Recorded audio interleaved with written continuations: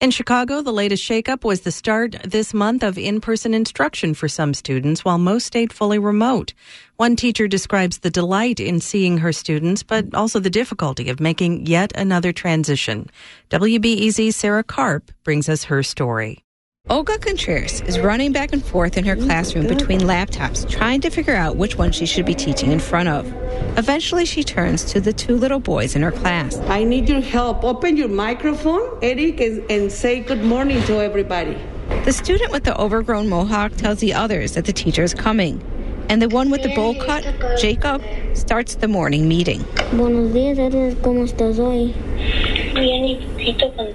After a little frustration, Contreras switches a chord and... I think I got it. Let me see. Can you hear me? Yes! All right! There are just 4 children in Contreras' second grade class. They sit in 2 rows with their masks on. They face a smartboard where 13 classmates are projected from home. This is how early hybrid learning looks in Chicago public schools. In this model, some students are in the classroom part of the week and at home the rest. The majority are at home full-time. This gives the parents the option of sending their children back to schools, but classes are kept small and contained to prevent the spread of COVID-19. It's requiring teachers like Contreras to make a big adjustment. They have to teach both those students in front of them and those remote. I knew from the get-go that it wasn't going to be easy. Contreras had gotten comfortable with remote teaching. In the fall, she was super worried about her Spanish-speaking students. She teaches at Saucedo Elementary School. It's in Little Village, a southwest side neighborhood hit hard by the pandemic. She was concerned about struggling families, and she was shocked in the fall when she found not one of her students was reading at grade level. But by February, when she tested them again, a handful were above grade level, somewhere at the cusp, and only a few were still well below. And I just, I cannot express with words how satisfied I feel about this collective work, because this is not only me, now this is the parents. Now we have a full community working together, hand by hand. Still, even with remote learning going well, Contreras wants them back in class. There's so much more that she could do with them if it was like pre-pandemic days. But like remote school, hybrid learning has its limitations. Because of technology issues, she can't sit directly in front of her students. She sits on the side and teaches right into her laptop. And the kids in her class are also focused on their laptops. When they talk to her directly, it's hard to hear their little voices behind a mask and 6 feet away. Un papá y su niño.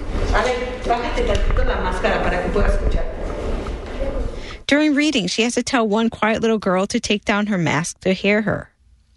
Contreras also says she can't get close to the children, which makes it really difficult to interact with them in the way that they are used to. I just realized, how much we do in the classroom when I get close to them to show them something, whatever they are doing. I didn't realize before that how close I was to my students, very intimate, let's do this together. And for all the juggling that Contreras is doing, many of the students who she thinks could really benefit from in-person learning are still at home. Chicago Public Schools is just getting started with the hybrid model, as national polling suggests that parents think it's frustrating. They report being dissatisfied with the academic and social support their children are getting.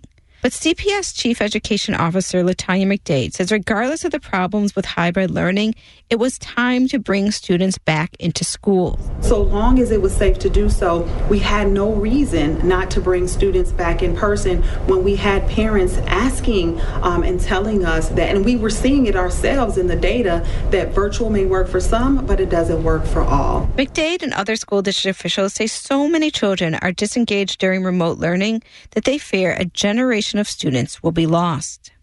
Contreras and the principal of Saucedo, Virginia Hiltz, say hybrid is difficult, but they're committed to making it work.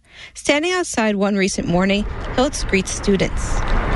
Well, good morning. How are you? Come on. Like your enthusiasm.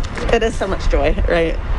I keep telling the kids it's not a school without children in the building, you know.